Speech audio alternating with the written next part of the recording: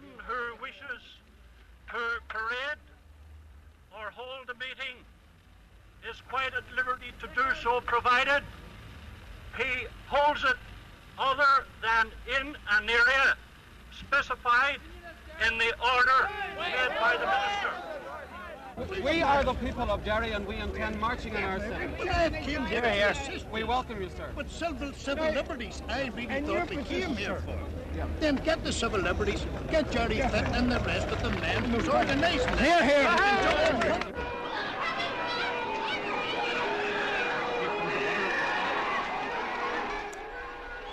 October the 5th, 1968, in Derry, when a startled world saw television pictures of police batoning a civil rights march in Duke Street and using water cannon indiscriminately. The Northern Ireland Civil Rights Association had been founded the previous year by anti-sectarian reformers from a variety of labour, trade union, social, republican and independent groups. The events of October the 5th in Derry gave new impetus to protest and was, in the words of Stormont Prime Minister Captain Terence O'Neill, the match to tinder which had been piling up for years. Austin Curry. In 1946, my parents and four of us, of whom I was the eldest, lived between Coal Island and Dungannon in a two-roomed house without any water, without any facilities, and of course a lot of overcrowding. And a council house, a house belonging to Dungannon District Council, became vacant about 100 yards away. It had, a three-bedroom house, it had all the amenities. My father decided to apply for this house. He got on his bicycle, he rode 16 miles to the house of the then chairman of Dungannon District Council, Mr. Moses Busby. And he explained his housing need to Mr. Busby, and as my father had been advised, he also produced one of the big old white £5 notes, which he gave to Mr. Busby. Mr. Busby put it in his top pocket and said, "Mr. Curry, I agree you badly need a house. You're living in bad conditions, and I make you this promise. You will get the first house vacated by one of your own kind." My father got on his bike and he rode the 16 miles back to the old engine bridge, and he knew his chances of getting a council house were nil. My father was part of the system, Moses Busby was part of the system. In 1968, when the house was allocated in the village of Caledon to a 19-year-old unmarried girl, while 269 other people were on the waiting list, and the great majority of those far, far more in need of a house than Miss Emily Beattie.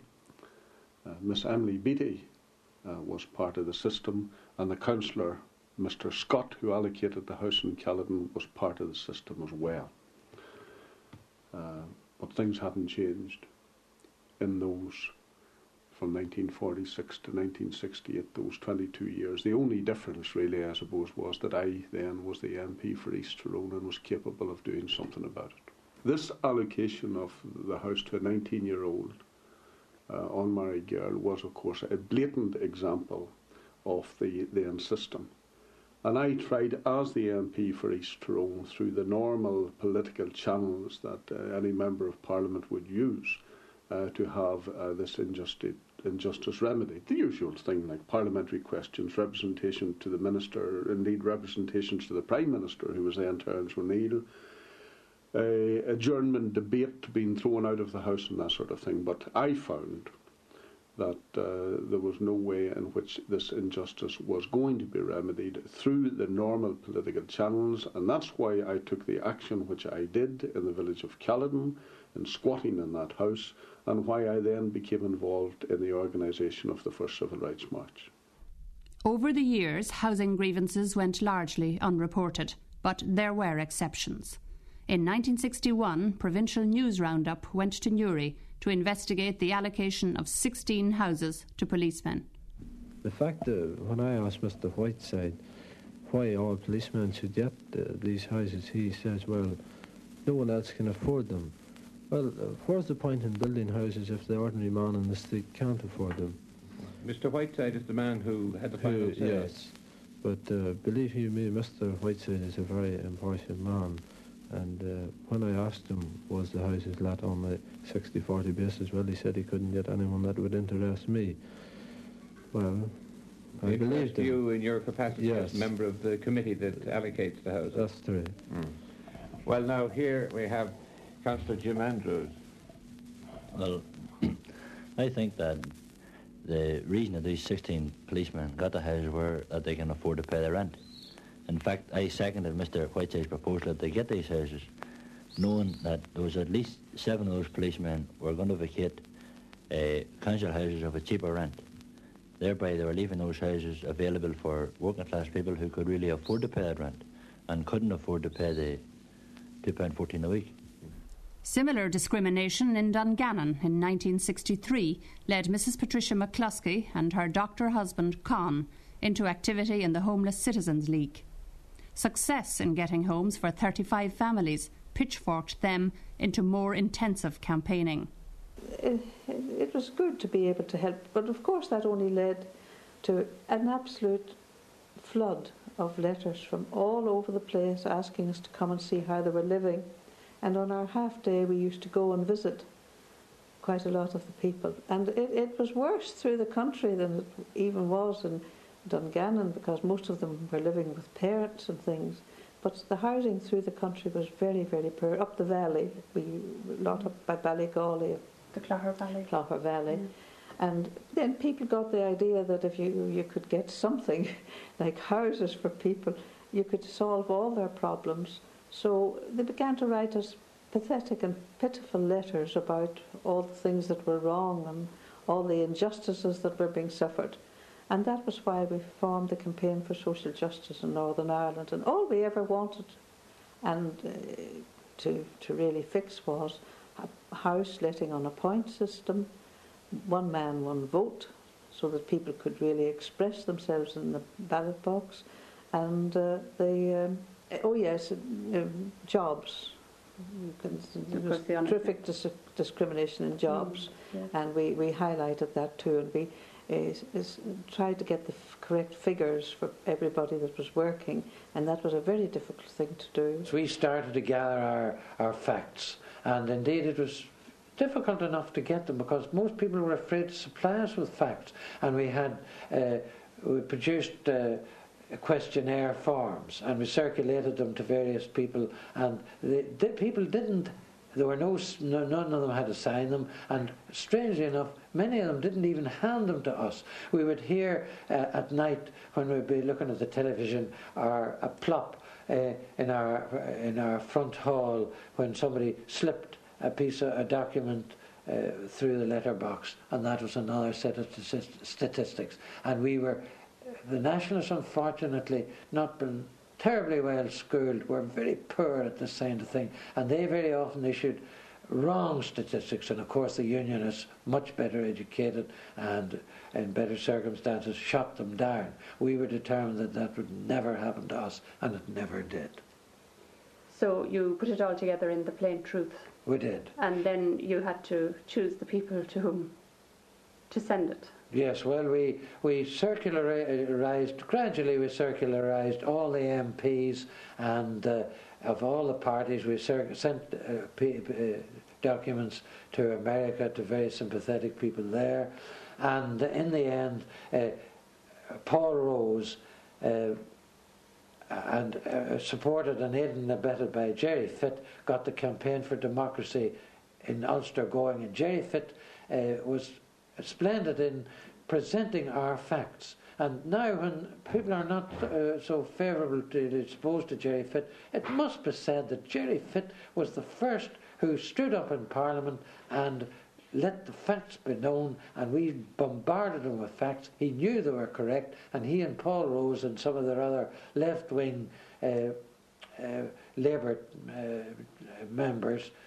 together fought our case, but unfortunately the top echelons of the Labour Party were most unhelpful and very timid, and wouldn't do the thing, wouldn't stand up to the Unionists. And as it happened, the only people who ever stood up to the Unionists were the Tories, people like Edward Heath and William Whitelaw.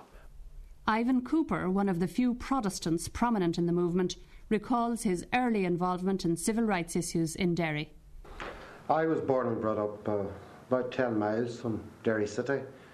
From a very early age, I had been going to the Bogside from the age of 12, where I befriended a lad called Dermot McClenaghan in Wellington Street in the heart of the Bogside. I played football there, and I made a number of friends. Later on, I went into the shirt industry, and then, of course, you met the women of Derry who went out to work whilst their husbands stayed at home. But those women were a living symbol of the deprivation and the injustice which existed in Derry. I got involved through my friend of 12 years of age, Dermot McClenaghan, and I got involved in housing problems initially.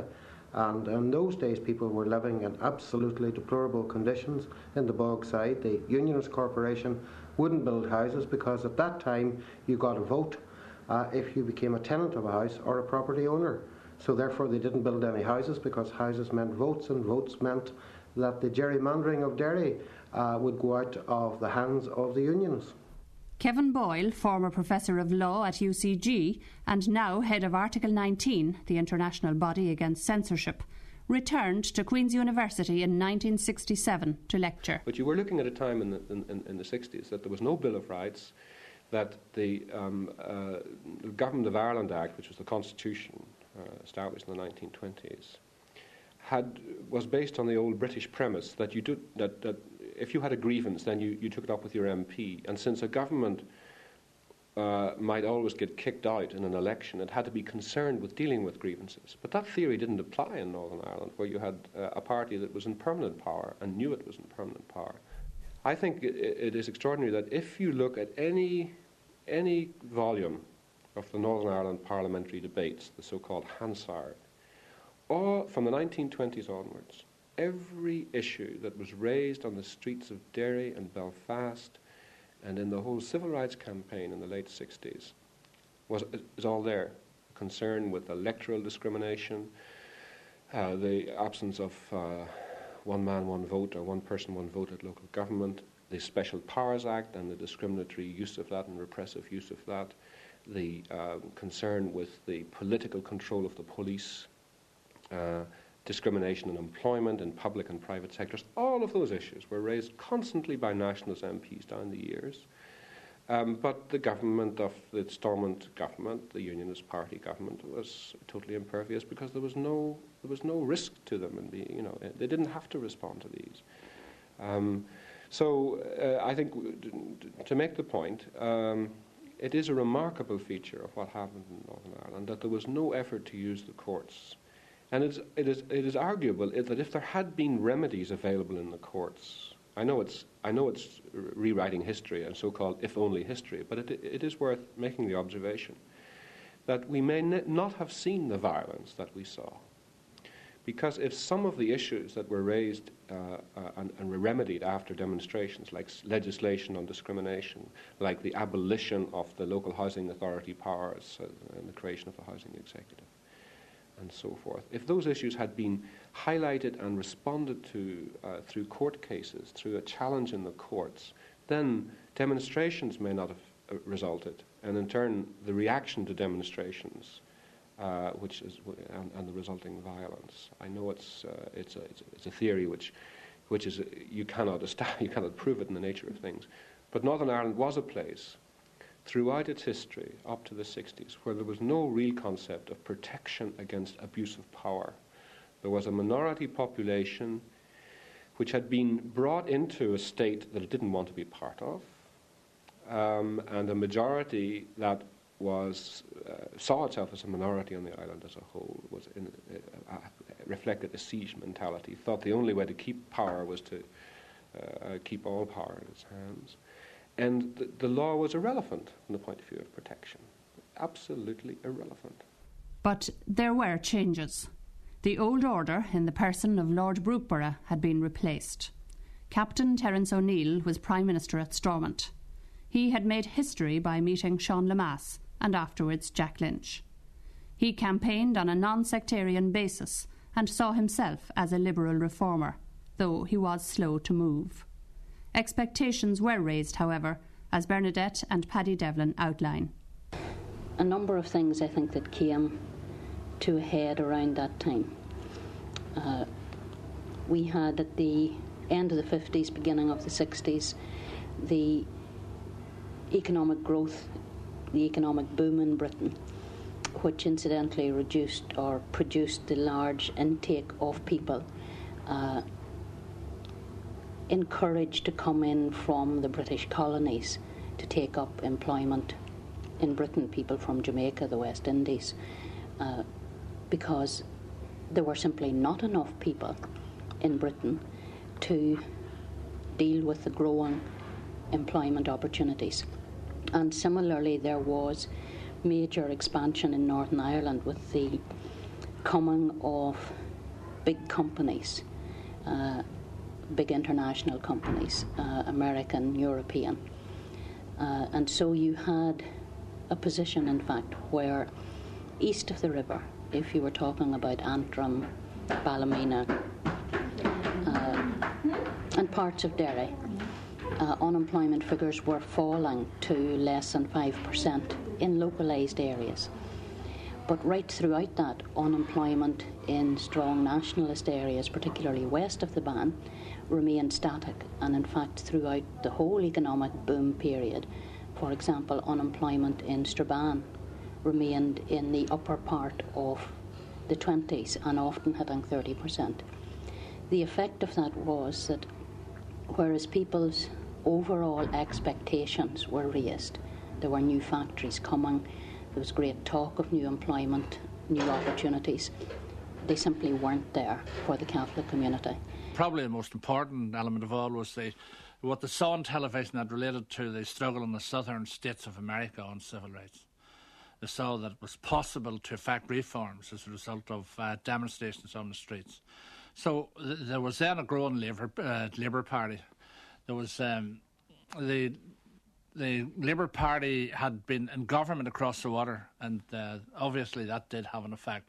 That, they felt that from that was a sympathetic government, and therefore anything they would do at that time would obviously be responded to by the Labour Party. So I think those things raised expectations to the point where they felt that something should be done, and something should be done fairly quickly. 1947 was when free education up to and including university or college level was available to all those people basically who could pass the exams. And there were 7 years primary school, 7 years grammar school and 3 years college, which was a total of 17 years. And the first push for reform in Northern Ireland came exactly 17 years after the introduction of free education. And to my mind, that was when the small percentage of Catholics who within the education system could aspire to grammar school, whatever it was, 10% of the community, realised that all excuses had gone, because here they were educated, qualified, many of them exceptionally well qualified and better qualified than their Protestant or Unionist counterparts, and they still couldn't get work at anything. So that made the position very clear for them. So it was these people who had benefited from the free education who became the leaders of the very broad-based civil rights movement. And I think that if you look at that just from a social or sociological point of view, John Hume and that whole generation were the products of the 1947 Act. And Michael Farrell and Eamon McCann and myself were the next wave of people who took it for granted and did not say or feel the need to say thank you very much, because we had no memory of when it didn't exist. So we were the next wave of people who did not have qualms about biting the hand that fed us. Civil rights demands weren't all Captain O'Neill had to face, however. Ian Paisley, then on the fringes, was building his O'Neill Must Go campaign, and other hardliners were beginning to see his liberalism as treachery. They were issuing dire warnings of a Republican plot to the state, since the IRA, discredited and disheartened after the 50s border campaign which ended in '62, was taking a political direction. Clifford Smith was one of those hardliners. I based the assessment largely on the nationalist literature that I had read. And then within the Orange Institution there were occasionally people who seemed to be well placed, who seemed to have access to some unusual pieces of information that you wouldn't read in the newsletter or in the Irish news. Just a handful of people who seemed to have some what we would call general political intelligence of what was happening in Northern Ireland, who seemed to have access to sort of the undercurrents of political life in Northern Ireland, who would have been able to comment in some detail on, for example, the mysterious Scullion murder that took place, or the more obvious and horrendous murders in Malvern Street. And this kind of person would also have argued on the basis of information that young men in some of the Republican areas were being taken away to train, and that there was some kind of attempt to get a new campaign underway. And then all of this culminated in a meeting which was held in, I can't date it properly now, but it was certainly some months in advance of the civil rights campaign hitting the headlines, in which we were given a very crisp but detailed analysis of an attempt which would shortly be made to destabilise the Northern Ireland government and the Northern Ireland state. And I remember in particular one phrase which was used to describe this and to describe the strategy that would be used, because it seems to me even to this day to have been so accurate as to what actually happened. We were told months in advance of the civil rights campaign that there would be an attempt to create the impression that Northern Ireland was governed by a discredited government. Northern Ireland was governed by a discredited government backed by a discredited police force, and in a way that encapsulated the campaign for the next 2 or 3 years. And that meeting in which these facts were laid before me made a very profound impression upon me. So it wasn't simply just a matter of reading Irish nationalist literature and saying, look, the boyos are rethinking the whole strategy. There was also other information coming forward which could never be, in the nature of it, it could never be confirmed except and only through the events themselves.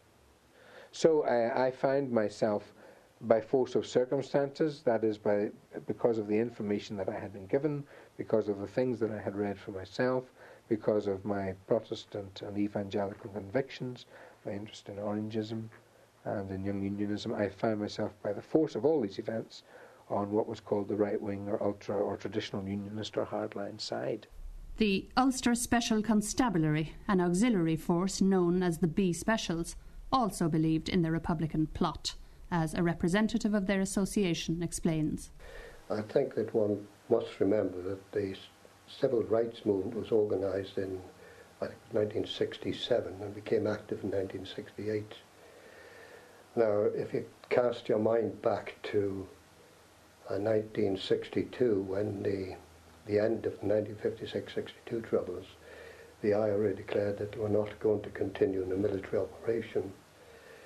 At that time, they did really study the situation carefully from a political angle and progressive revolutionary angle too, I believe, because they produced what they termed was the Republican Education Manual, in which they really dictated the course of events which led to the civil rights coming out.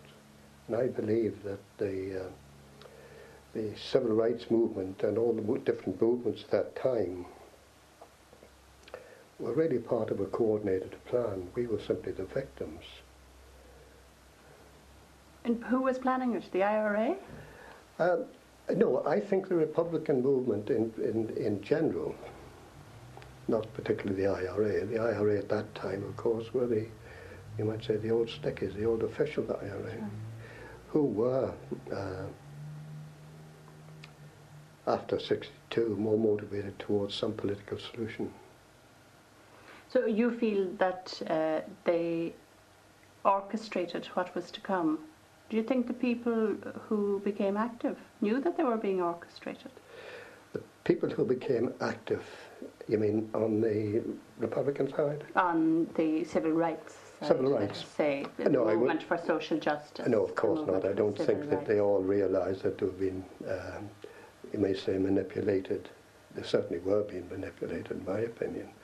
For instance, we did have, I think at that time, the chairman of the Young Unionists in Queen's University was a member of civil rights. And we had different Protestants who are supporters of the civil rights movement. For a brief time. For a brief time, then they opted out, yeah. So you saw then, and still see,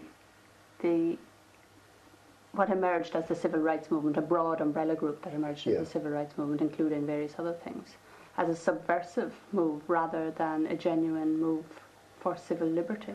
Yes, I think that the civil rights movement were also being manipulated by whoever the godfathers are of these troubles. Michael Farrell, historian and civil rights activist, recalls the Republican role in the movement. Yeah, the Republican movement had rethought its position after the failure of the 50s border campaign and had decided to commit themselves to political and social and economic agitation.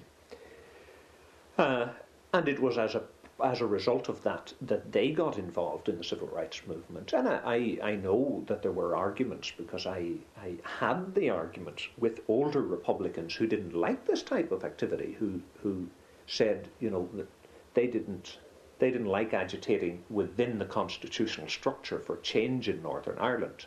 They just wanted the state gone, and they didn't want to make any demands upon the state. They were involved, the Republican movement was involved in the setting up of the Civil Rights Association, but so too were groups like the Campaign for Social Justice in Dungannon, which was a sort of middle-class Catholic reformist organisation which had absolutely no links with the IRA or with violence. So too was the National Democratic Party, which was a sort of forerunner of the SDLP. Again, absolutely no question of links with violence, nor of any militant republicanism at all. They were basically looking for change within Northern Ireland, and also, again, a very middle-class type of organisation which didn't want very fundamental change. There were elements from the labour movement and the trade union movement involved. So there's a whole spectrum of groups involved. The Republican movement was only one of many groups involved, and you can see that just against the political background of the 1960s, that there were so many different people agitating for change. They were one part of it. The first Northern Ireland Civil Rights Association march was in August 1968 from Coal Island to Dungannon. The area was chosen following Austin Curry's squat in Caledon earlier that year. In what was to become a common tactic, the Ulster Protestant Volunteers staged a counter-demonstration at Dungannon, so the civil rights marchers were prevented by police from entering the market square. Jerry Fitt MP was incensed, but there was no serious trouble. The attendance included radical students from Queen's University. Michael Farrell. I had been chairperson of the Queen's University Labour Group and also an All-Ireland Labour Student Organisation. And I was, at the time of the civil rights marches began, I was chairperson of a Young Socialist Alliance in Belfast. And the membership of that was quite mixed. Would have been probably 50-50 Protestant Catholic. And our activity had largely been on issues like the Vietnam War, which was very much an issue at the time. And in fact, for the first civil rights march from Coal Island to Dungannon, we went to that. It was in the evening, on a Saturday evening. We went to that from Belfast, where we had held a demonstration against the Soviet invasion of Czechoslovakia earlier that afternoon. The previous Saturday, we'd held a demonstration against the war in Vietnam in Belfast. Other times during that year, we'd been involved in anti-apartheid pickets and protests and CND protests. There's a whole spectrum of issues. Initially, the civil rights issue in the North was only one of a spectrum of issues to us. And it was because of the way it developed and because of the police attack on the march in Derry on October the 5th that it really turned from just one of a number of issues into an all-engrossing issue. The October the 5th rally was organised locally, but under the umbrella of the Civil Rights Association. Following unionist protests and threats of counter-demonstrations, it was banned by Storm and Home Affairs Minister Bill Craig. Eamon McCann was one of the organisers. The actual October the 5th march in Derry was in theory run by the Northern Ireland Civil Rights Association. In fact, the NICRA had very, very little to do with it and didn't actually understand the situation. They certainly had no idea what they were dealing with when they came to Derry to organise that march. And the march really was organised by a group of 3 or 4 people, by Eamon Malach, Finbar O'Doherty, myself, Dermot McClenaghan, and 1 or 2 others who simply got together and organised it.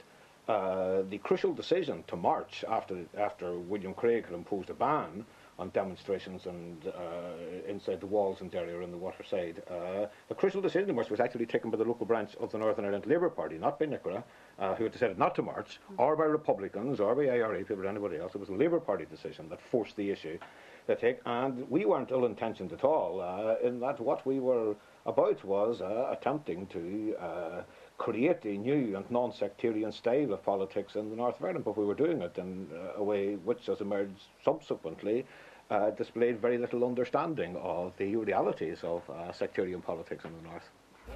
I would certainly hope that in conducting this march in our city, that we will act in a responsible manner, demonstrating to the authorities that our intentions are to secure civil rights for the people of our cities and not to cause strife or bloodshed in our city. We are demanding homes, employment, freedom of speech and freedom of assembly. We do not wish bloodshed or violence. It's widely accepted that Mr. Craig's ban had the effect of increasing the numbers of demonstrators. When they assembled, they were prevented by police from taking their planned route and moved instead along Duke Street, where police battened people including Gerry Fitt and the leader of the Nationalist Party, Eddie McAteer. A short while later, police baton charged the crowd. The police inspector in charge assaulted people violently, and water cannon were used indiscriminately. The weekend's violence left 77 civilians and 11 policemen injured. Next day, Gerry Fitt MP and a British Labour MP, John Ryan, as well as the Minister, Bill Craig, gave their views. In the city of Derry, there are very nearly 80% of the people opposed to unionism, and the people were at last getting up off their knees to assert and to fight for their own rights. The police, the government under William Craig, who is well known in Northern Ireland and indeed in England as the Lardner Burke of Northern Ireland, he in fact drafted in policemen from all over Northern Ireland, and it was quite obvious from the look on the policemen's faces that they were there not only to prevent a parade, but to beat up those taking part. I was leading the parade. As we approached the police cordon, it was quite obvious that I was a marked man, because the Unionist Party detest and hit me because of how I have tried to show them up at Westminster. As before we even got to the cordon, a policeman ran over and hit me on the head with a baton. I was in the process of falling down, and he hit me a second time to make quite certain. I was then dragged into a police van, taken to the police station, where the policemen washed the blood off me so that it wouldn't be so noticeable. They took me to the hospital, and I got 3 stitches. Since the partitioning of Ireland, the Unionist Party has been built on the system of discrimination. They cannot, in fact, afford to apply British standards of democracy because it would erode at their own edifice. The city of Derry is seething with discontent.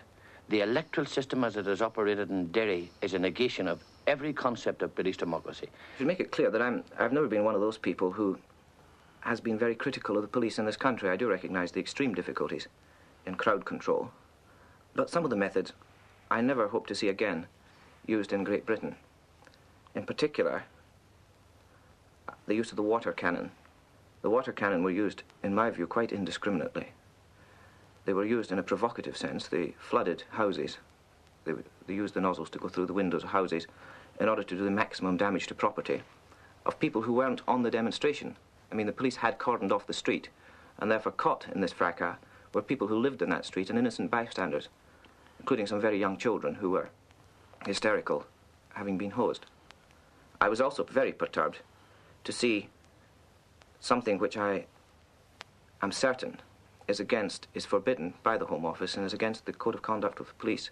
This is reported by responsible journalists in the Observer, namely the use by the police of batons to strike demonstrators in the area of their testicles. I'm quite satisfied that police used no more force than was absolutely necessary and showed a great deal of restraint. Indeed, I've been watching television films, and it has borne out the reports that I've got that the police themselves did not attack until they were attacked by the demonstrators. The events in Derry proved to be the catalyst which brought the movement onto a world stage. The protest gathered momentum throughout the north, and in Derry itself, people began to build their own organisation. Ivan Cooper. But we had the march on the 5th of October, and on the 9th of October we assembled in the City Hotel in Derry to elect a Derry Citizens Action Committee. I was elected chairman of that committee. John Hume was elected vice chairman. We decided that because Derry was a city, and because it, to a large extent, it symbolised the injustice which existed in Northern Ireland, that we could build a very strong weapon in that city. And we decided that that needed a very special committee, and hence the Derry Citizens Action Committee. The major political figure to emerge from the movement is John Hume. I see 1968 as a complete new departure, in the sense that the civil rights movement ushered in a completely new approach to the problems of the North. There had been, for example, an IRA campaign in the 20s, the 30s, the 40s, the 50s, and they all didn't just fail, they failed miserably to try and change the situation. What was new and different about the civil rights movement was, of course, that it was totally committed to non-violence. And here in particular in the streets of Derry, where it became a mass movement within a matter of weeks, from the small march of October the 5th to the mass march in the middle of November. And in that short period of time, brought about immediate changes that no one could have foreseen a month previously. For example, within a matter of weeks, Derry Corporation, which to those of us growing up in Derry, was in the gerrymandered city, had seemed impregnable, was brought down, was replaced by the Derry Commission, which transformed the whole housing scene in the city. That was all brought about in a matter of weeks. I think that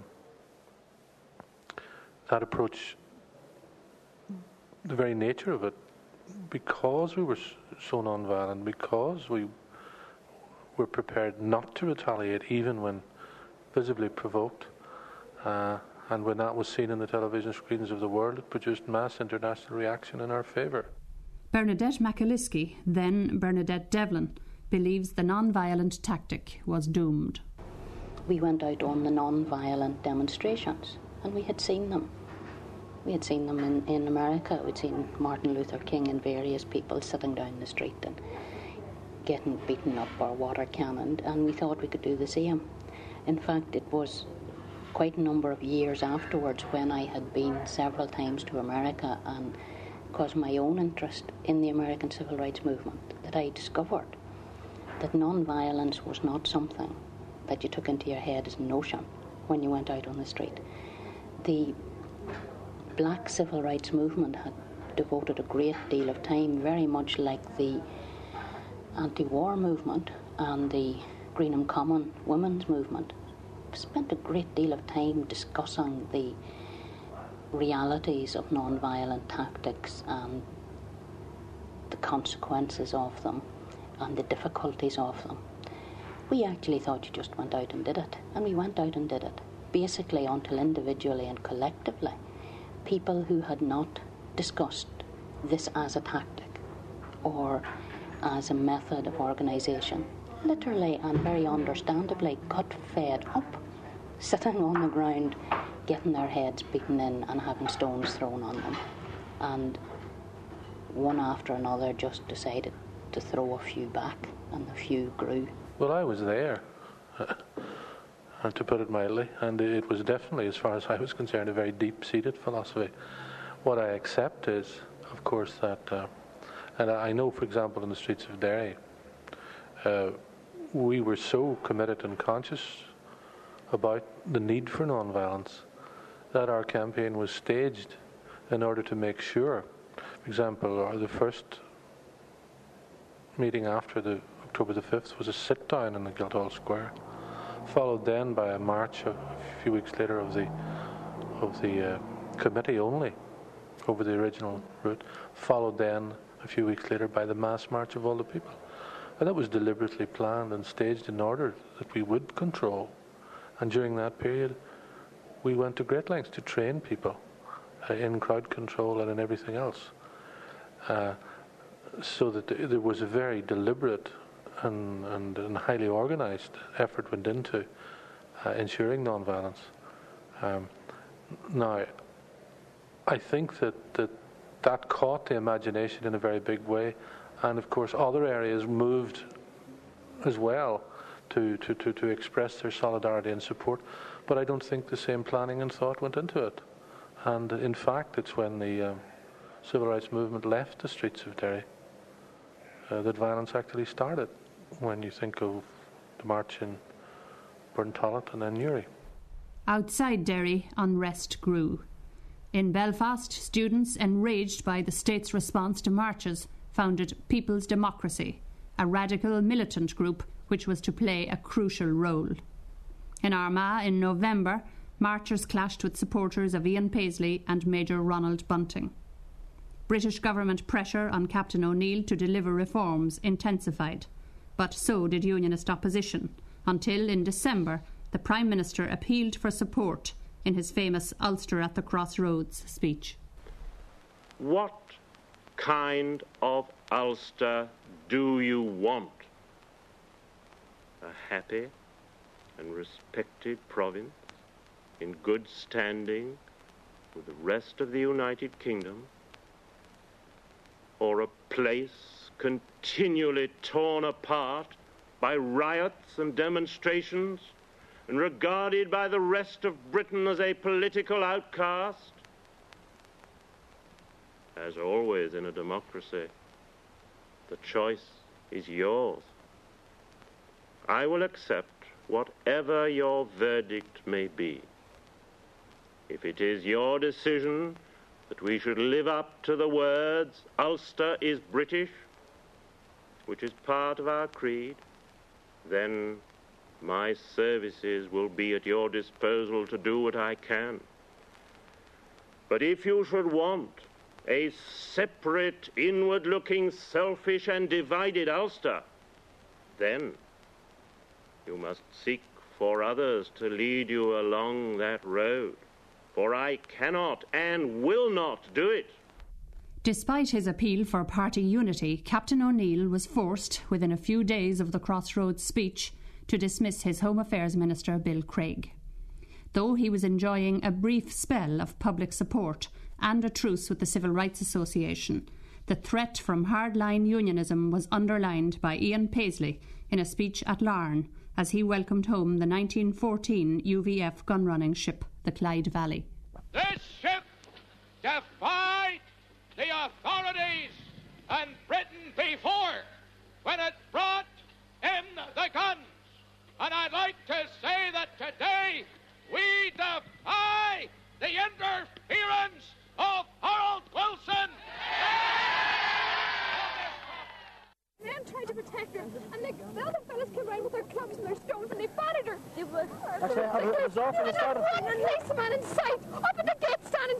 Jeez. It was starting across the road, and they started firing bottles and stones and all sorts of. Hysterical marchers describing the ambush on demonstrators at Burntollet on the 4th of January 1969 during the People's Democracy March from Belfast to Derry. Michael Farrell was one of the organisers. I should say first about the march that the organisation of that march, the whole civil rights movement was very influenced by the black civil rights movement in America. The first march from Cullown to Dungannon, it has remained in my mind very firmly ever since.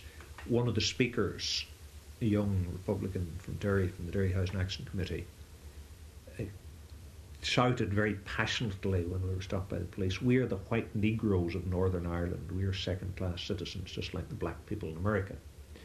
And he was expressing a consciousness that I think was quite widespread in the nationalist community, not just in the more politicised elements like us and the Young Socialists, but the nationalist community as a whole had been very influenced by the black civil rights struggle in America. Saw the positions very parallel. We in turn, as I said earlier, we in the People's Democracy, the Young Socialists and the People's Democracy, identified very much with the black civil rights struggle, even to the extent of seeing the divisions and the different organisations in the civil rights movement, seeing them in terms of the divisions in the American movement. So we identified with SNCC and the more militant elements. And the March to Derry was modelled quite specifically on a march from Selma to Montgomery in Alabama in 1965,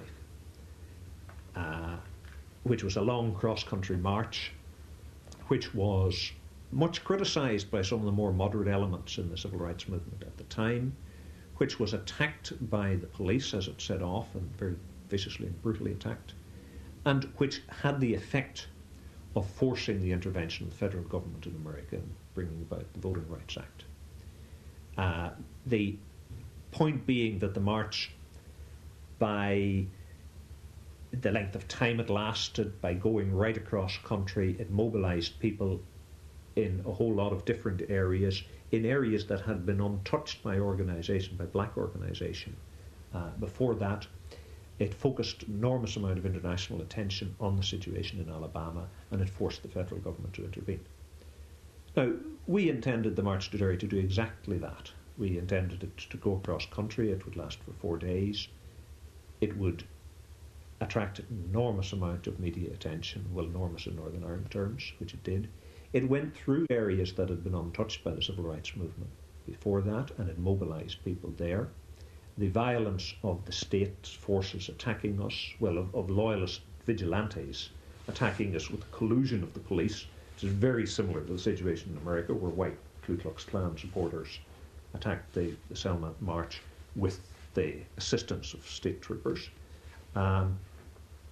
That demonstrated the sectarian nature of the state and the inability of the Northern Ireland government, inability or unwillingness, didn't matter, to confront the sectarianism of their own supporters and to do anything about the situation. And we thought it would force the British government to intervene over their heads and to grant the demands of the civil rights movement. So did you want to provoke it? No, we didn't want to provoke anything, because there was nothing provocative in what we were doing. We were a bunch of completely non-violent demonstrators. I mean, it's not that we were pacifists, but it was a tactical question. We absolutely decided there was going to be no violence from our side. There was going to be nothing that loyalists could see in any way as provocative. There was an argument over some people who wanted to carry a tricolour, and we voted against that. The march simply called for the civil rights demands, and also called for, which was our agenda, somewhat more radical demands. We were calling for not just fair allocation of jobs, but jobs for all and houses for all. We were drawing attention to the appalling standard of rural housing for both Catholic and Protestant in mid-Ulster. The fact that we were attacked was not due to any provocation on our part, unless to demand justice within Northern Ireland was to be provocative. Maybe it was, but then that's the fault of the state. Ian Paisley and Major Ronald Bunting had warned the students not to march through loyalist areas, and had called for support from loyalists, as they outlined at a news conference that week.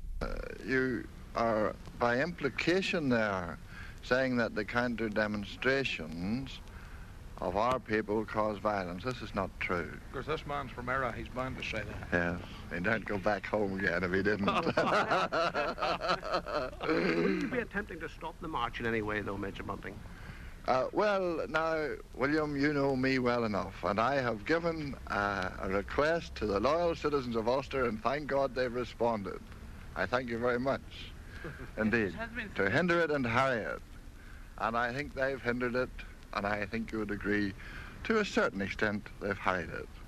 The Burntollet March is seen by many in civil rights as a turning point, the stage at which the militants took over.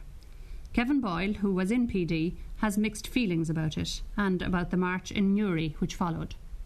The first real violence that erupted was after the Burntollet March that I recall in any serious, was the Burntollet March itself. I think in retrospect I regret that demonstration. In fact, on the historical record will show that Bernadette Devlin and I were called to Stormont by who was then the Home Affairs Minister, a chap called Long, and Captain Long, affable man indeed. And he suggested that the demonstration should be postponed and gave various reasons that there was going to be difficulty in protecting it, and we agreed to consider that. But in fact we were overruled and the demonstration went on. I'm making no issue of that, but I think the point is that the vast majority of people on that demonstration were not coat-trailing deliberately. I mean, for a lot of people, the young people involved in it, they didn't really understand the dynamics of the territory issues in Northern Ireland. Now that seems hard to believe now, but it was the truth at the time. There may well have been individuals who joined it who understood very well the territorial dynamics and the tensions that would arise, but I certainly did not. I mean, I expected a few Paisleyites here and there to shout and maybe object to the marches as they did within Belfast itself, but I did not expect the systematic blocking of the march and the assault on it that we saw at Burntollet, and the evident incapacity of the RUC to think other than in essentially majority terms. That they had no concept of that there was a right to demonstrate and the demonstrators were acting within the law and so forth. It was simply a matter of responding to what unionist politicians wanted and what the local, normally Protestant majority community wanted in those demonstrations. So that was the first violence, really, that I recall. The only violence that I ever really saw coming from the civil rights groups and civil rights activists and people who came on demonstrations, ordinary people, was when they got provoked, when they were provoked, or when they sort of lost their tempers. As in Newry in '69. A situation where people regarded, themselves as free to march in their own town, and suddenly found, police Land Rovers and trucks pulled across the road and stopping them marching in their own town. And our response to that was not to provoke or to propose assault on those police vans, but to have people sit down and try to diffuse it that way. Personally, I always took the position from the start that, and it was an honest position, that I was a civil writer, pure and true. That was all. I had no larger agenda on civil rights as a stalking horse for some project for a united Ireland or a Republican Ireland or whatever. I was genuinely a person who believed in that there should be equality.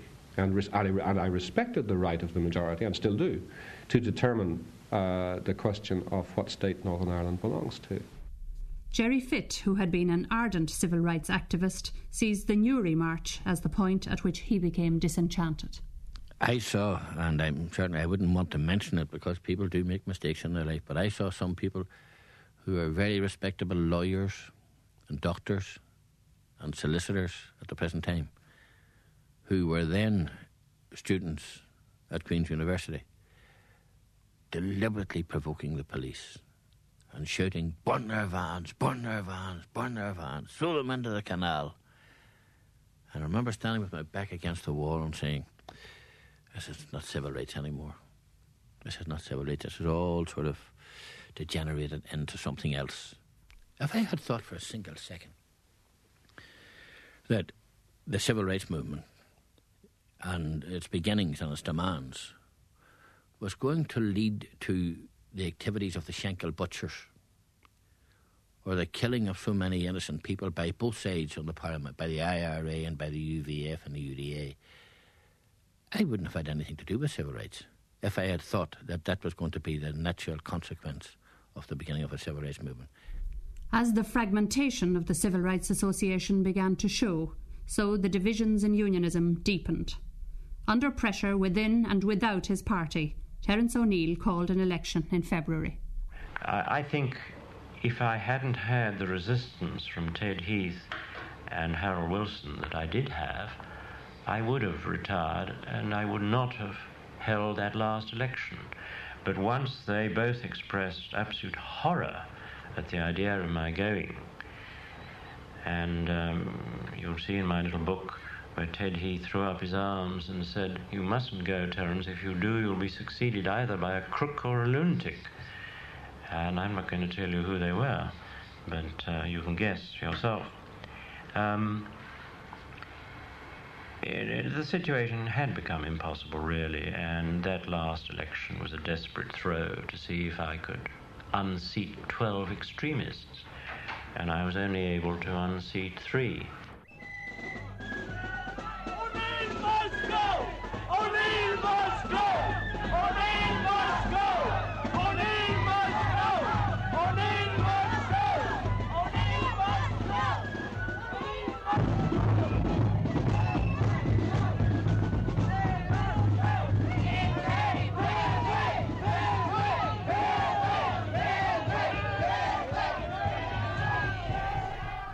The election solved nothing for Captain O'Neill, as the pressures were kept up by Ian Paisley and other hardliners. On the other side, civil rights activists had been elected. John Hume says it was a deliberate decision to move off the streets. Those of us at the time who were in the leadership of the civil rights movement felt that we had taken the non-violent protest in the streets a certain distance, and that at that stage the authorities initiated some major changes and promised more. And we felt at the time had come to take people into, I know I felt this, to take people into the democratic process again in the new atmosphere. Given all the alternatives that faced us, I think it was quite clearly the wisest course of action. It's not a question of allowing anything to drift. I think that was a very, very clear view at the time, and it was quite clearly also supported by the vast majority of the people, as the results of the period show. Also elected or re-elected were Jerry Fitt, Austin Curry, Paddy Devlin, Ivan Cooper and Paddy O'Hanlon, who were to found the SDLP with John Hume the following year. Eamon McCann stood as a socialist in Derry, and Bernadette Devlin and Michael Farrell were among 8 People's Democracy candidates who were unsuccessful. In April, after intense bargaining and machinations among the various strands of nationalism, Bernadette Devlin was chosen as a unity candidate for a mid-Ulster by-election.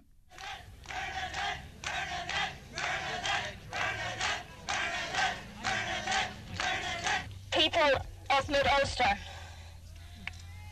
we have finally started to overcome.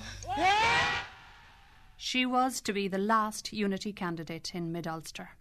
At the time, it was thought her election was a milestone, but after a flurry of intense interest in everything the youngest MP in Westminster did or thought or wore or ate, it petered out. Like a lot of other things, I think its total relevance was purely in terms of making people aware that this place existed, and for a short time what was going on in it. And for me, an education as to how limited that is. Myself, I found that Parliament, A, has very little power, B, is content to have very little power, and C, is a very dishonest place. In April too, time ran out for Terence O'Neill. Water pipelines serving Belfast were bombed and blamed on the IRA, but it later emerged this was the work of loyalists. Already humiliated by a poor showing in the February election, against his arch-rival Ian Paisley, Terence O'Neill had been further weakened by the defections of Brian Faulkner and Major Chichester Clark, and the bombings were the last straw. He resigned. As far as I was concerned, I had to go, and I was almost grateful to lay down the impossible burdens. I was saying earlier on that I was under threat of Protestant assassination, and I never knew whether somebody pulled a bullet or not. I used to go to my office different ways and different days, but otherwise there was no real protection for me. But once they discovered they couldn't easily assassinate me, if that's true, that's what I was told by the special branch, then instead of doing that, they blew up the water supply and they tried to blow up the electricity supply. So I was, in effect, blown out of office, yes. Ian Paisley had got what he wanted. The following year he would not only be elected to Stormont, but also to Westminster, and he would form an opposition unionist party. The unionist monolith was shattered. Clifford Smith believes Ian Paisley's was one part in that wrecking. The civil rights campaign assisted in breaking the unionist monolith. The way that I would want to put it now was that Ulster Protestant and Unionist society, however you want to differentiate it, if you want to use those terms, if you want to say the British in Ireland, are an extremely fragmented elements, and it has been the great achievement of the Unionist Party to bring them together. So in fact what the civil rights movement, in company with the British government, which worked very hard to smash the Unionist monolith, after all that was one of Willie Whitenose statements, we have to break the Unionist monolith, what they did was that they opened up a cleavage which was already there and which the Unionist Party had managed to mask for a long period of time. Of course, Paisley's role in this was crucial as well, because it was his view that the Unionist Party would collapse under pressure of what he perceived to be an Irish Republican conspiracy. And a lot of us, of course, were fully in agreement with that analysis, that we faced an Irish nationalist conspiracy which was to some degree masterminded by the Roman Catholic Church in Ireland, which had as its ultimate objective the achievement of a unified Ireland and a unified Catholic Ireland at that. So Mr. Paisley also played his part in breaking up the Unionist monolith. But there's a factor in this which mustn't be missed, and that is that the leadership of liberal unionism was, from the point of view of many of us, philosophically and morally bankrupt. That is, they had no coherent ideological or philosophical position of their own. They had simply tried to import into Northern Ireland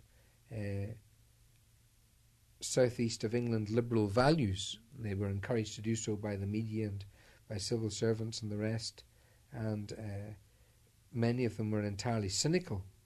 In the end, of course, the Unionists split on their perceptions of the civil rights movement. The O'Neillite Unionists said this is a genuine movement. If we meet their legitimate demands, they will go away and leave us in peace, and we can get on with whitewash painting the Folk Museum and opening the Queen Elizabeth II Bridge and the rest. Whereas the hardline Unionists, amongst whom I was one, said that the civil rights is simply a stalking horse for a much more dangerous phenomenon which is waiting in the wings, namely our conviction that the civil rights movement was a Trojan horse behind which, or within which, one would find eventually the physical force tradition re-emerging. The civil rights movement claims credit for breaking the Unionist monolith, but only because unionism proved too intractable to give nationalists equal rights. Austin Curry. The central question which was posed to both the Unionist government and to Unionists was posed at a meeting in Cool Island, of all places, in 1967, when Jerry Fitt led a delegation of Labour MPs to Northern Ireland, which included Paul Rose and Stan Orme, Maurice Miller, and I think one or two others. And the point was made from the platform in Coal Island, and I think I can quote, "If we are British citizens, then we demand the same rights for the people of Coal Island as for the people of Coventry, the same rights for the people of Dungannon as for the people of Doncaster, the same rights for the people of Belfast as for the people of Birmingham." Now, that was an absolutely central slogan which developed throughout the civil rights campaign, and it posed a question for unionism which unionism was incapable of answering, because after all they were the people who said we were British. We didn't say we were British. They were the people who said we were British. And therefore, if we were British, why couldn't we have the same rights in relation to one man, one vote, etc., as had other British subjects? And that was, as I say, the central, crucial question that was posed of unionists and of the British government.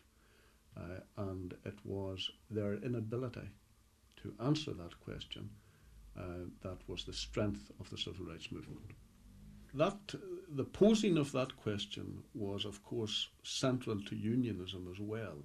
The question there was, can unionism live with justice? Can unionism continue to exist and continue to be top dog in a political system where every citizen has the same rights? Now, the answering of that question should really not have drawn us into a violent situation. It did so because unionism was incapable of answering that question, that unionism was incapable of living with justice, that the system upon which unionism was based presupposed that you would have people who were more equal than other people, that a majority here should at least be given the impression that they were better placed, that they were superior to the minority community. And of course, when their position, their privileged position, their relatively privileged position was threatened, they responded in the only way that they knew how to respond, which was by violence, state violence or otherwise. It's argued that had unionism responded differently to the civil rights demands, all that followed could have been averted. Bill Craig doesn't accept that. If it hadn't been housing or unemployment, other social reasons or political reasons would have been found to stimulate violence. The issues that they selected were ones that were close to the people, but they were issues that were being tackled. Northern Ireland was, in my time in developing, building houses in record numbers. The only thing that was holding us up was a shortage of cash. Jobs were being created at a rate that the resources of Northern Ireland were being stretched. And I've always had the view that those who were masterminding this campaign were afraid if they didn't make the most of their opportunity in the late 60s, they would have lost the battle. Terence O'Neill also believed everything was changing. The Nationalist Party, he said, was becoming more involved in Stormont, and developments would have been possible, but were arrested by hardline unionism. This was beginning to break down. I mean, Austin Currie was the chap who arrived while the Nationalist banner was still waving, and he started participating in debates and making intelligent contributions which had been largely missing before. And then, of course, after my last election, when a lot of civil rights boys got in, including people like John Hume, the whole situation changed completely, and they took full part in everything that was going on. This is one of the tragedies, that all these old things were breaking down. But no, the whole thing had to be bust up and go back to square one. Ivan Cooper believes that Captain O'Neill was incapable of dealing with political reality, such as the hardliners in his party. It's obvious that O'Neill was an extremely weak man. From memory, he only fought one election in his entire parliamentary career. The cut and thrust of politics, I'm afraid, is not about fighting one election in 20-odd years. He was a weak man who was incapable of carrying through reform. But the tribalism under which Stormont existed made it impossible for reform to be granted easily. And that's why violence followed on the coattails of the civil rights movement, because every single reform was like going to the dentist, and he wasn't extracting a front tooth, he was extracting one at the very back. So they didn't give in easily. The Unionists don't give an inch, and that has been their policy right throughout, and still remains their policy today. Bill Craig, in Ivan Cooper's view, exploited events for his own ends. Well, of course, Bill Craig saw the civil rights movement as an opportunity for himself to jockey for the leadership of the Unionist Party. And basically what he was trying to project was the image of a strong man who would deal firmly with this Republican-inspired campaign. And it was a damn good issue on which any Unionist to have a go at the leadership of the party. At a personal level and at a political level, I think it's a tragedy that Craig has departed from the political scene in Northern Ireland, because despite his mistakes with the civil rights movement, despite his mad actions in inspecting stormtroopers and all the rest of it, Craig was one of the few thinkers in Ulster Unionism. And he is a man, in my opinion, if he were there today, and had he got grassroots support, would be capable of leading unionism in Northern Ireland. I think it's a tragedy to see that he has disappeared from the Northern Ireland political scene. He was a man who held his beliefs very profoundly. But one thing which I will say about him, and that is that at a period of time he realised that it was futile to argue for the return of the old Stormont regime, and he himself was prepared to talk about some form of power sharing. And that, of course, meant that he was chopped by Ulster Unionism, by grassroots Ulster Unionism. So, in effect, the same thing happened to him that he had earlier helped to do to Terence O'Neill. Yes, and of course Brian Faulkner went down the same road, and Jimmy Chichester Clark went down the same road, etc., etc., etc.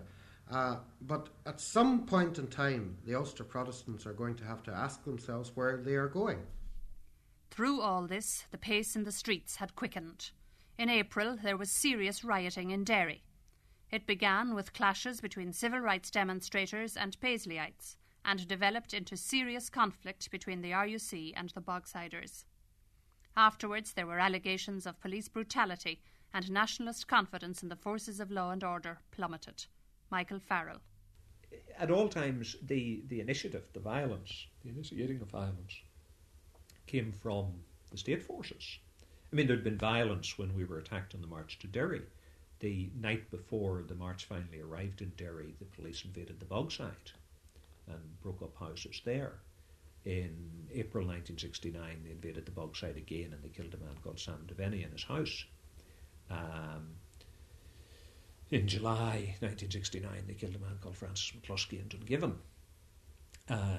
Deaths had been building up, and yet the civil rights movement, including us on the left, had said, no, we don't want to respond with violence to this. We want to continue to campaign the way we've done, militantly, using direct action, but we will not initiate any violence. And that was tenable. That could have been carried on. Though, obviously, people in the nationalist community were beginning to feel very angry about the level of violence that was being visited upon them. The Civil Rights Association and People's Democracy called off street demonstrations because of the danger of rioting and sectarianism. But the crisis was to come with the Loyalist marching season. Derry erupted on the day of the Apprentice Boys Parade in August, and the Battle of the Bogside began. Police baton charged the crowd manning the Bogside barricades at William Street, and using an armoured car, they entered the area. Rioting, batoning, and the use of CS gas ensued. Protestants who followed the police into the bogside stoned Catholic houses and threw missiles at locals over the heads of the police. The state of siege lasted for 2 days until the British Army was brought in on the 14th. We are in here. The police, the B specials are right out, and the army are between the two of us. And that is the way we want it, and that is the way we will keep it. Therefore, what we want to do now is show that the people, British Army cannot just walk around here. By then, trouble had flared in West Belfast.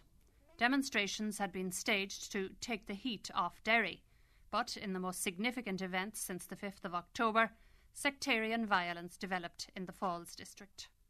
Protestants burned down Catholic homes in Bombay Street and Conway Street as police and B specials failed to stop them.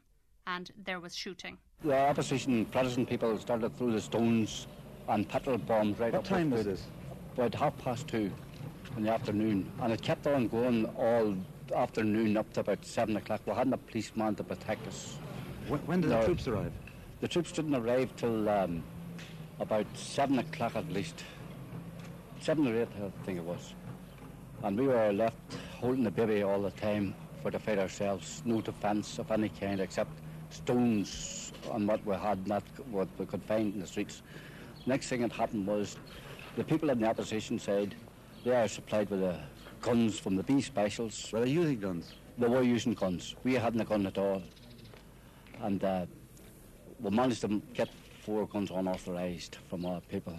And if we hadn't had those guns, the whole place would have been taken over by them. Did you use these guns? They did use those guns, yes, but it was more or less to frighten them off. But what happened then? Did they actually come into the area? They came into the area lots of times, but we were able to chase them off again, and with the shots of the guns, it made them fly off again. Clifford Smith, like many unionists, refuses to accept that version. There is actually a perception of what happened in August 1969, which has never really been properly published or explored, and it's the perception of the ordinary loyalists in the Shankill and elsewhere, which is that there was much more use of weaponry and much more violence in August 69 than has ever been publicly acknowledged, and that in fact there were more people killed on the nationalist side than has ever been publicly acknowledged. In other words, that numbers of bodies were actually spirited away, and that the figures for the dead was actually higher than we were led to believe, and that there would be an element within unionism and Orangism and loyalism in Northern Ireland who would say that the notion, the IRA, we ran away, that whole thing was a creation of some element within the Republican and nationalist community for purposes unknown. The memory that remains with me is the conviction on our side that, as I say, there was more weaponry used than has ever been publicly acknowledged, and the belief that the Protestant community in the Shankill Road was under threat of invasion from the Falls. And if you talk to the wee humble loyalist people, even today you'll discover that a man who's regarded as a very famous and well-known personality is still held responsible by those folk for all that happened. And if you press them, they will say the trouble in Belfast was caused by Jerry Fitt when he said that in order to take the heat off the Bogsiders, it was decided to stage a riot in Belfast. And Mr. Fitt, or Lord Fitt, has never been forgiven. Those events in Belfast are widely believed to have been the birth of the Provisional IRA. Austin Curry.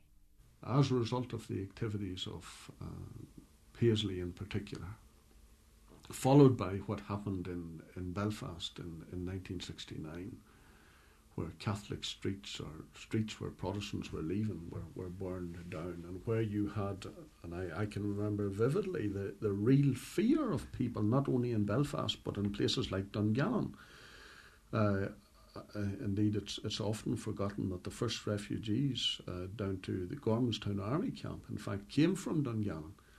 So there was real fear, particularly of the B specials, throughout many areas in the north, and there was no way in which there was confidence in the ability of the RUC to protect them.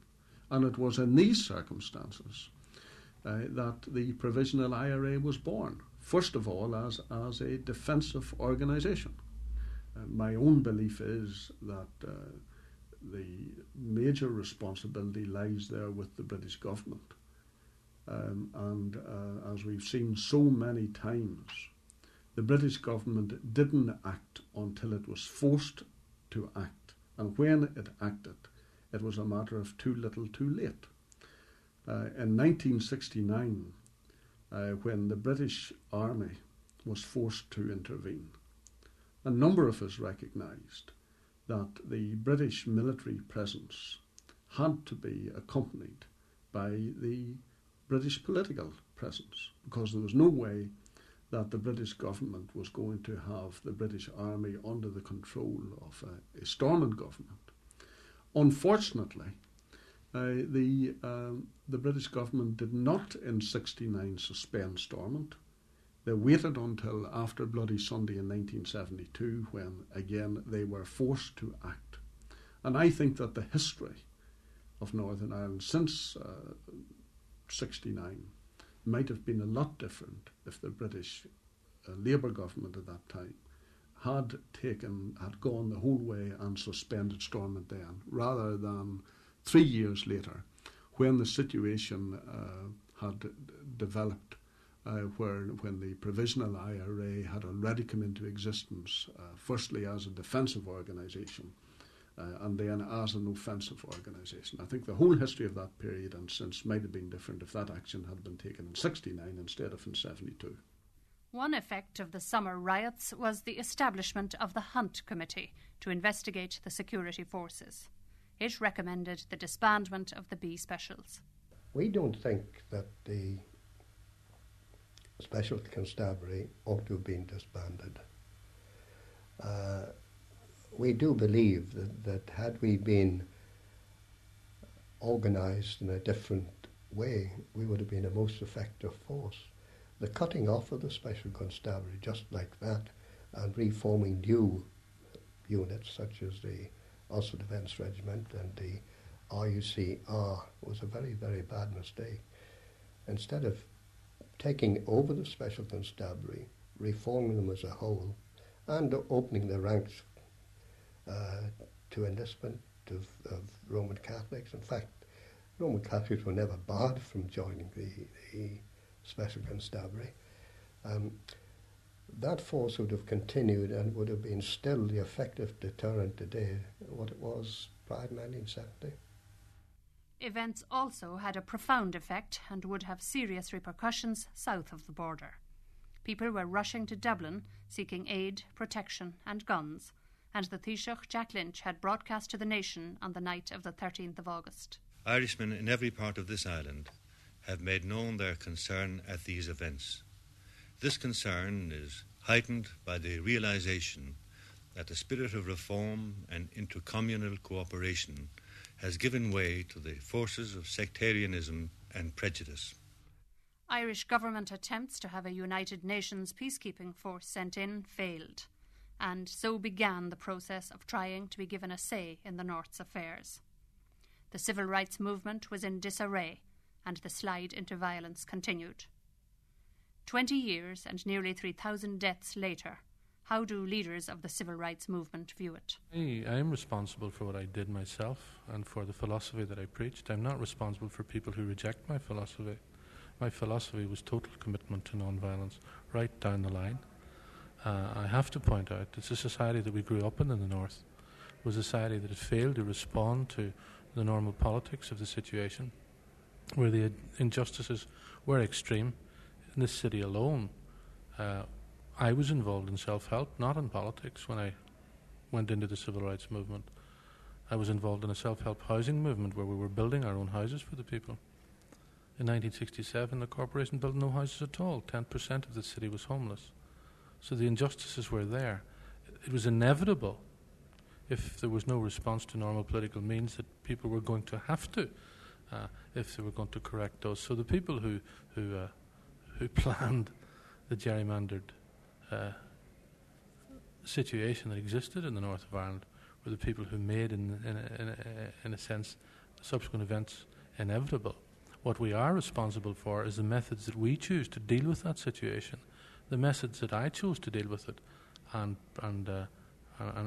literally preached at the time were strict non-violence. Other people, I mean, I confronted people on the streets who were arguing violence and who were engaging in violence. Other people organised against us to promote violence. They must bear responsibility for the consequences of their actions. I was certainly aware when I was being brought up that Northern Ireland was a geographical location in which I lived and that my family was there, but I didn't sense any connection with it, with the state or with the government of any kind. And I think that the major change is that old ascendancy is gone. I mean, even central symbols of it, its economic reflection in Harland and Wolff shipyard, which was effectively was wholly dominated by a Protestant workforce, the largest source of industrial employment, is now, we are told, to be no longer a state enterprise, to be privatized, another company, just like any other company, and in fact will probably be owned by a foreign owner. The equality process, I think, is making headway. It is true that the nationalist population is still twice and more times unlikely to be unemployed than the unionist or Protestant population. But that's because of the impact of history. I think there is a clear agenda now to try to confront discrimination on all levels. That seems to me, looking now back, as the major change. People ask me, was it worth it, considering all of the deaths and everything else that has happened? And of course, nothing is worse worth the loss of a single life. But the formation of the Northern Ireland Housing Executive, which was as a direct result of the Civil Rights Campaign, that was a very, very significant reform, and it means that today there are very, very few complaints about discrimination in housing in Northern Ireland. And the whole electoral system has changed. The introduction of proportional representation meant that by and large gerrymandering has disappeared, and you have one man, one vote, and each vote of equal value today. Discrimination in employment still exists, unfortunately, but steps have been taken to remedy that. Discrimination in employment in the public sector doesn't exist to any extent to what it was like 20 years ago. I think those were all valuable reforms and valuable contributions to the, particularly in relation to the minority community in Northern Ireland. And so my answer has to be yes, it was worthwhile, but I do have regrets.